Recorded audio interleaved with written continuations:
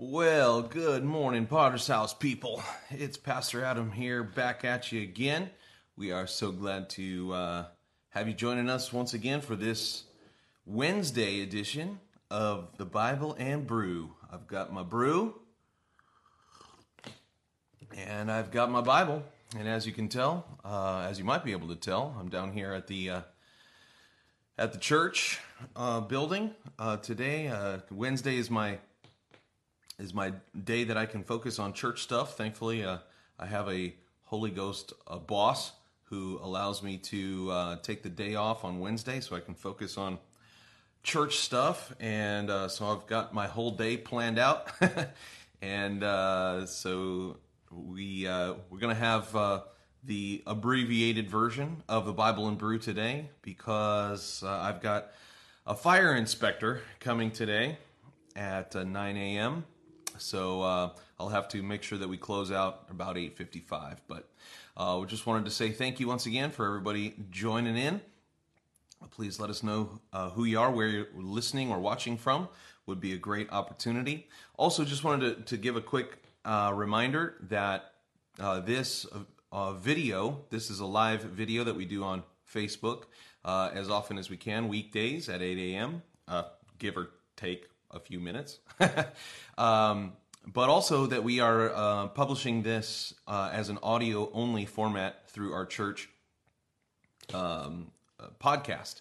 So that church podcast is labeled as VBPH Sermon Podcast, and that is available anywhere you can find podcasts. If you're a podcast listener, we hope that you will find that useful. All right, so we're going to jump into the Word of God today. Welcome, Brother Andre. Glad to have you with us once again. This guy is faithful to the Word of God, so I appreciate your faithfulness, bro. 2 Kings chapter 8, if you will join me there. Did I say 1 Kings? I meant 2 Kings. 2 Kings chapter 8. As you can tell, I'm not all the way through my first cup of coffee. It's always a challenge. But God is a faithful God. All right, we've got 2 Kings chapter 8.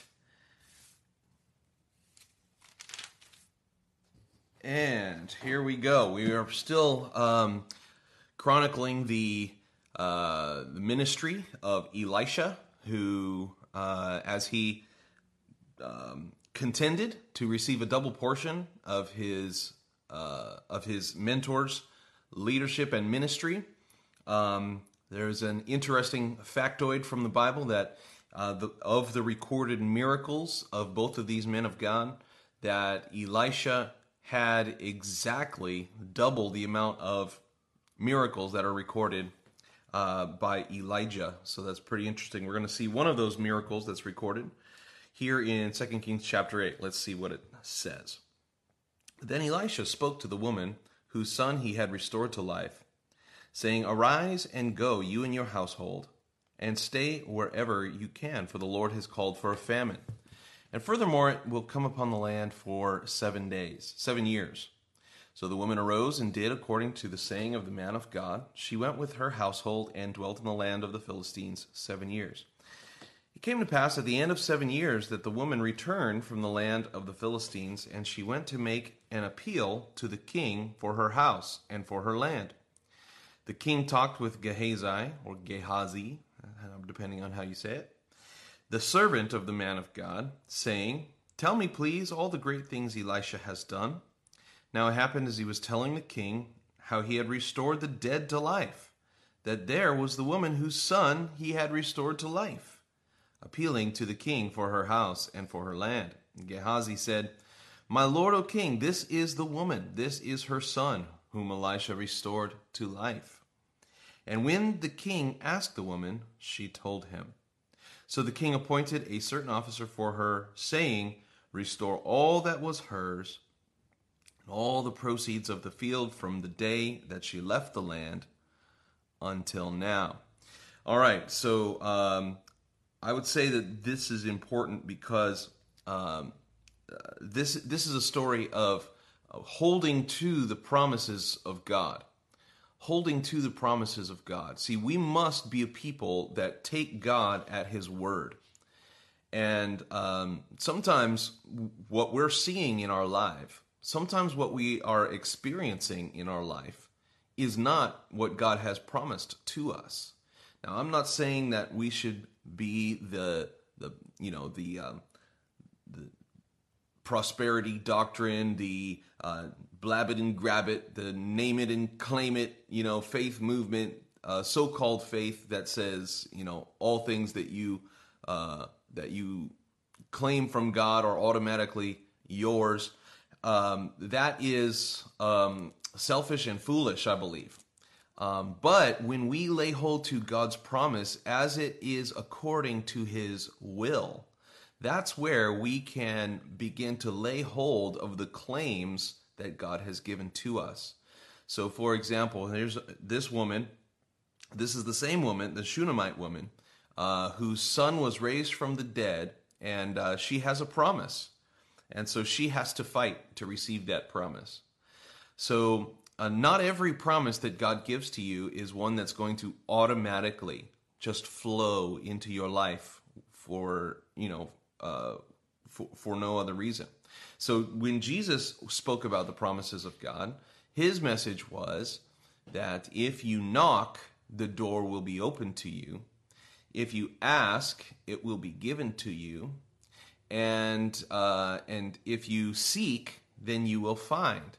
So what's interesting to me about that is that the things that you find, the doors that are open to you, and the things that God gives to you are responses to your first action to ask for them. This is what this story is teaching us. This woman has to make a demand in order to receive God's promise. So let's see. I'm going to just move forward a little bit. Let's check out 2 Kings chapter 9. And just because I'm skipping around a little bit doesn't mean that we should skip over our Bible reading. I want to really encourage you to make sure that you go back and read through all of these chapters because the Word of God never comes back void. How many can testify to that? All right, so Elisha the prophet comes. This is 2 Kings chapter 9, verse 1. And Elisha the prophet called one of the sons of the prophets and said to him, "Get yourself ready. Take this flask of oil in your hand and go to Ramoth Gilead. Now when you arrive at that place, look there for Jehu, the son of Jehoshaphat, the son of Nimshi, and go in and make him rise up from among his associates, and take him to an inner room. Then take the flask of oil and pour it on his head, and say, 'Thus says the Lord, I have anointed you king over Israel.' Then open the door and flee, do not delay." So the young man, the servant of the prophet, went to Ramoth Gilead, and when he arrived, there were the captains of the army sitting, and he said, "I have a message for you, commander." Jehu said, "For which one of us?" And he said, "For you, commander." Then he arose and went into his house, and he poured the oil on his head, and said to him, "Thus says the Lord God of Israel, I have anointed you king over the people of the Lord, over Israel. You shall strike down the house of Ahab, your master, that I may avenge the blood of my servants, the prophets, and the blood of all the servants of the Lord at the hand of Jezebel. For the whole house of Ahab shall perish, and I will cut off from Ahab all the males in Israel, both bond and free. So I will make the house of Ahab like the house of Jeroboam, son of Nebat, and like Baasha, the son of Ahijah. The dogs shall eat Jezebel on the plot of ground at Jezreel, and there shall be none to bury her." And he opened the door and fled. Then Jehu came out to the servants of his master, and one said to him, "Is all well? Why did this madman come to you?" And he said, "You know the man and his babble." And they said, "A lie. Tell us now." So he said, "Thus and thus he spoke to me, saying, 'Thus says the Lord, I have anointed you king over Israel.' Then each man hastened to take his garment and put it under him on top of the steps, and they blew trumpets, saying, 'Jehu is king.'" All right, so this is the man of the hour who has been called to bring vengeance upon Ahab and Jezebel for the many crimes that they have committed against God and against Israel, and not the least of which, mentioned here, is that they have killed so many of God's prophets. And so, coffee, 1 second. And so, Ahab and Jezebel, of course, were a demonic pair. He was king over Israel. She was his wife. And they were responsible for the many deaths of God's people in Israel. They had killed the prophets. And the reason was because under Jezebel, Ahab allowed her to become basically a high priestess to false gods and set up all kinds of idolatrous places of worship. And so apparently there were also prophets at the time that were standing against what they were doing, standing against these houses of idolatry. But wherever men of God stand, there will be those who oppose. There will be those who will seek to destroy the work of God.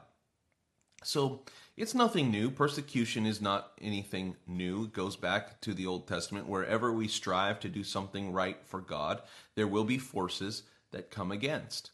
But here's the good news. The good news is that God is watching and God is avenging. You know, we have this whole series from Marvel Comics called The Avengers. Well, superheroes do a very imperfect job. Superheroes are not actual real things. But if we want to see things avenged in our lives, and all of us have a desire to see wrongs being made right, that's part of how God made us, with a sense of justice, with a sense of knowing when injustice has been done. And I guess the message that I want you to take from this is that King Jehu, it represents God's effort to bring revenge or vengeance against evil that has been done. So, we witness evil on a daily basis, don't we? We witness injustice. We witness crimes that go without punishment. I think about how many rapists or molesters, have committed crimes against innocent young women, even in homes. There are so many that we know about that have been prosecuted, and people, even in that situation get off free. But beyond that, how many of these cases are there that never get reported, right? Maybe these monsters are attacking children, and those children don't know to defend themselves. And, it turns your stomach to think about how often that may be happening in places all across the world. And things like abortion, if I think long enough about abortion, it starts getting me angry. Because to think about the thousands, the millions, babies that are being ripped from limb to limb right in their mother's womb, in the place that they should be the most safe. They never got a choice. All of this discussion about, well, I believe the woman has a choice.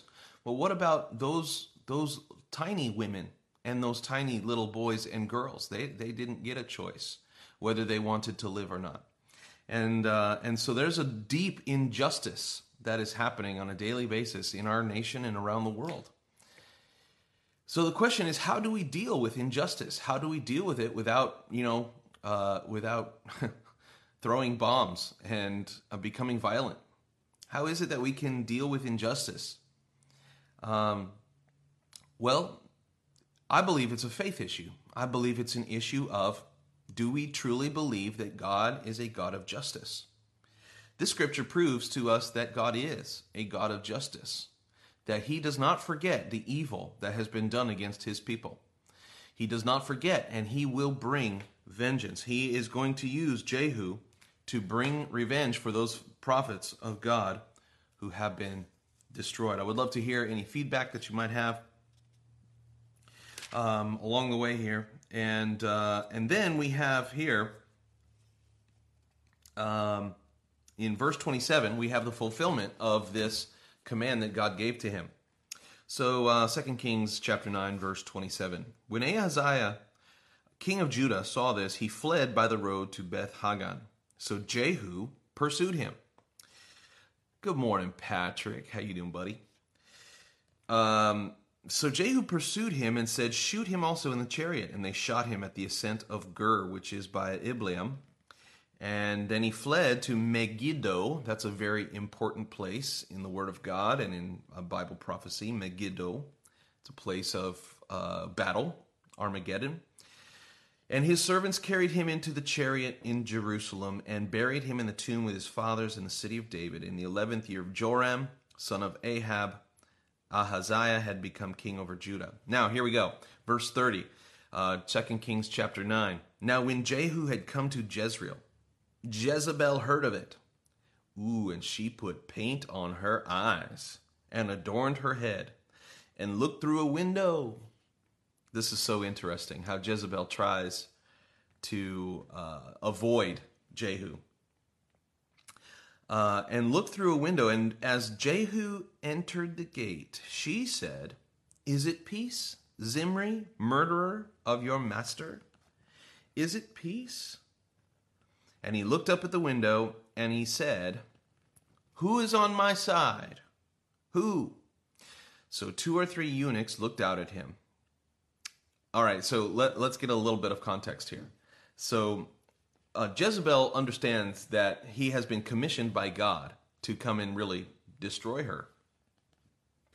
And her initial tactic is to get all fancied up and pretty.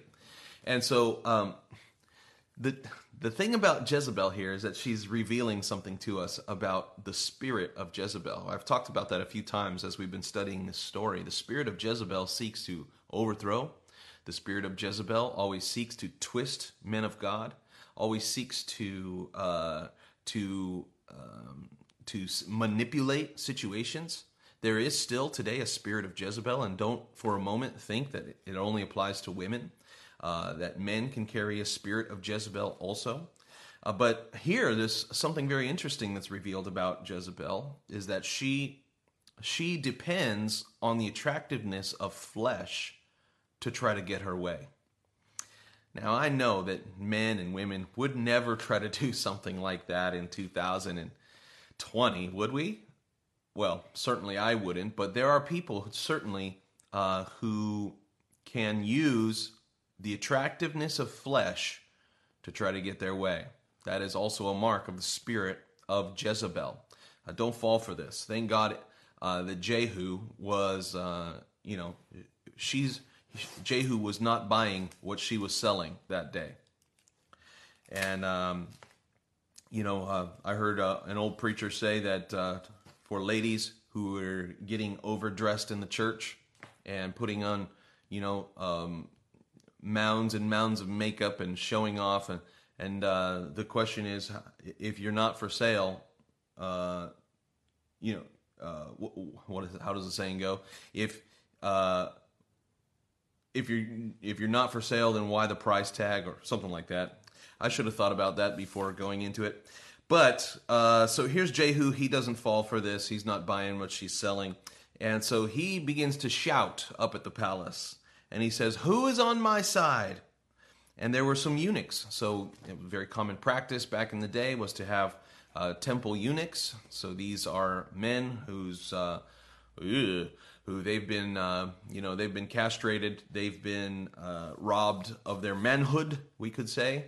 And so they are serving as the queen's servants, basically. And so there are some eunuchs there with him, and he said, throw her down. So they threw her down, and some of her blood spattered on the wall and on the horses, and he trampled her underfoot.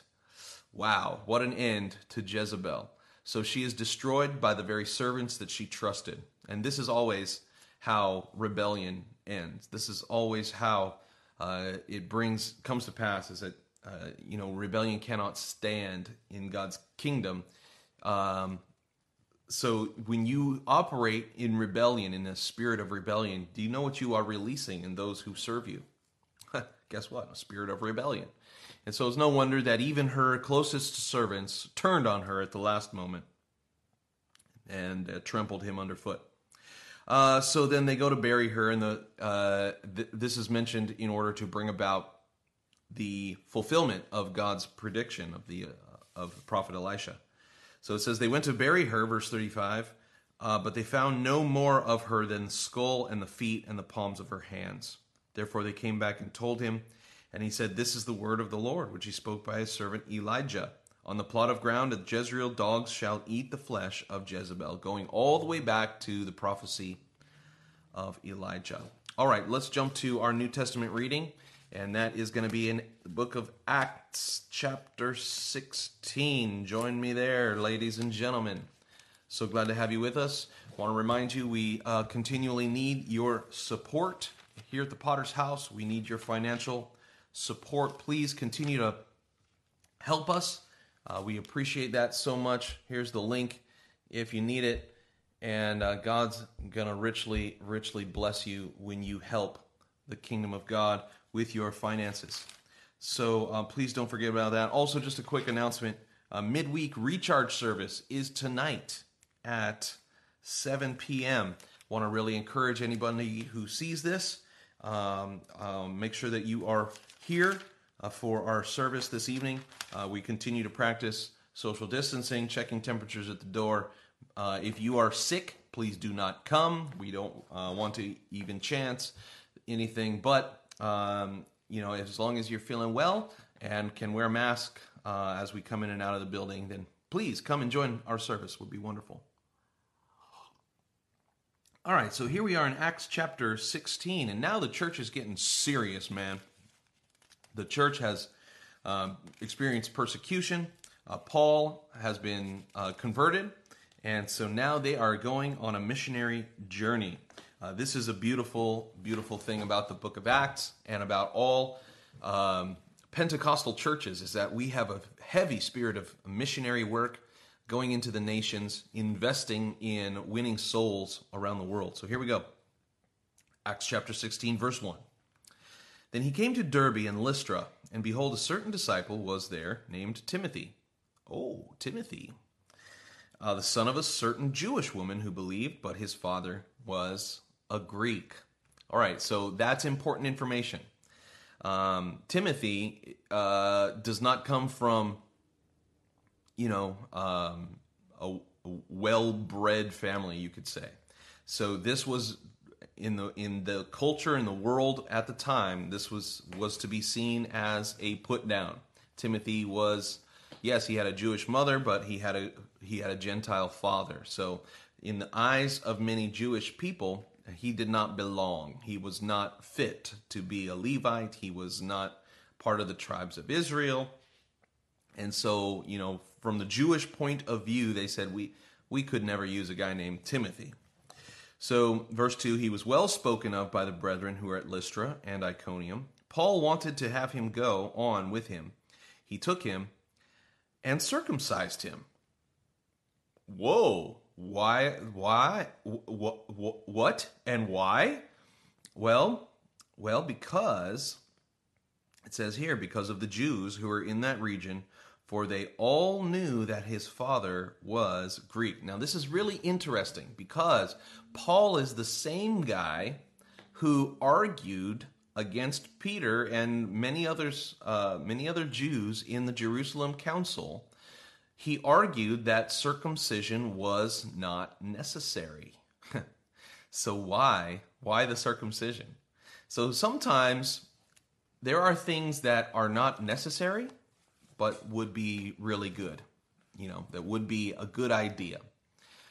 Is it necessary to change your tires every 50,000 miles? Probably not necessary, but it's probably a good idea, isn't it? Is it necessary to change the oil every 3 months or every 3,000 miles per the manufacturer's recommendation? Probably not necessary, but it's a really good idea. Is it necessary to come to every single church service? No, you could still stay saved and come Sunday morning only, but is it a good idea? that is a really good idea. So this is one of those situations where Paul is saying to Timothy, he's saying, look, you're going to be ministering in a place where there's a lot of Jews. And if you want to have favor with them, this is going to help you. Even though it's not necessary, Timothy, this is going to help your ministry. And so this speaks volumes to me about the relationship between Paul and Timothy, doesn't it? That there is a relational bond here, that Timothy trusts Paul enough to allow him to do a circumcision ceremony on him. And that is no light thing, is it? That is a serious deal. And because of the bond here, because that later Paul describes Timothy as his son in the faith, that's what fathers do. The father's action can be described as a cutting away of the flesh, right?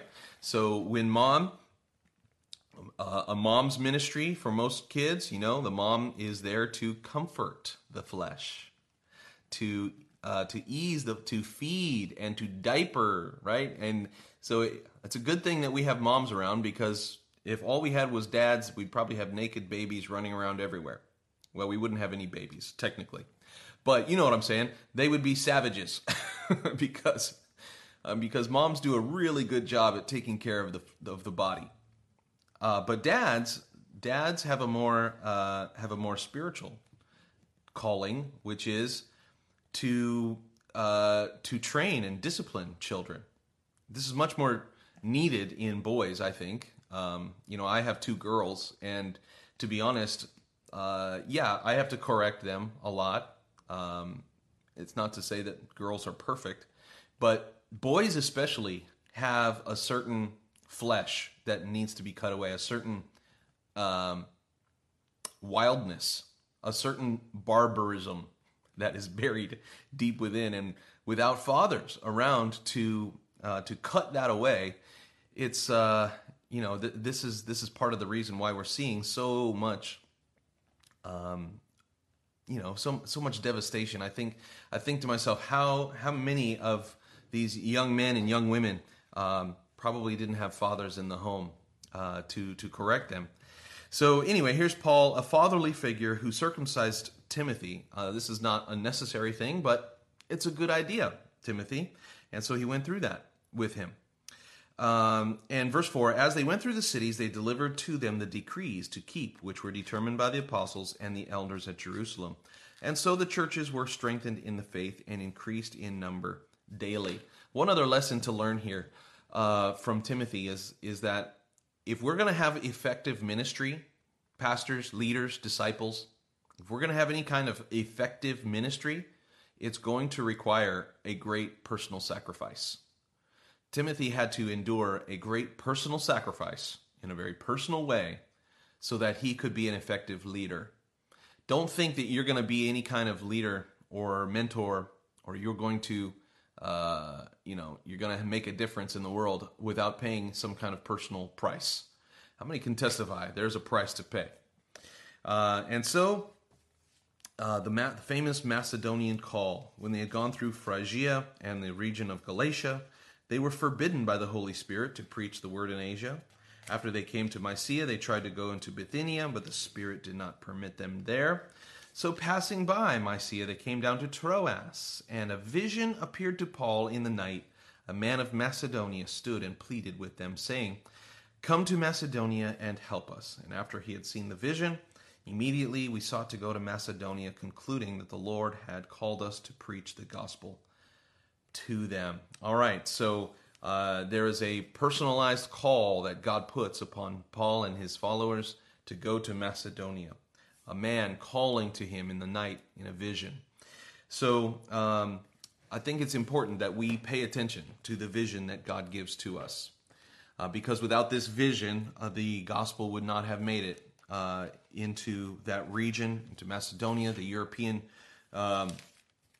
region. From there, a Philippian jailer gets saved, Lydia gets baptized, and great success comes because they followed the vision that God had given to them. So I guess we can close it out there. Just want to say thank you once again for following along. The rest of your Bible reading plan is in Psalms 143 and then Proverbs 17:26. Don't miss out on that. God bless you guys. I hope you have a great day, and we'll see you back again here for Bible and Brew.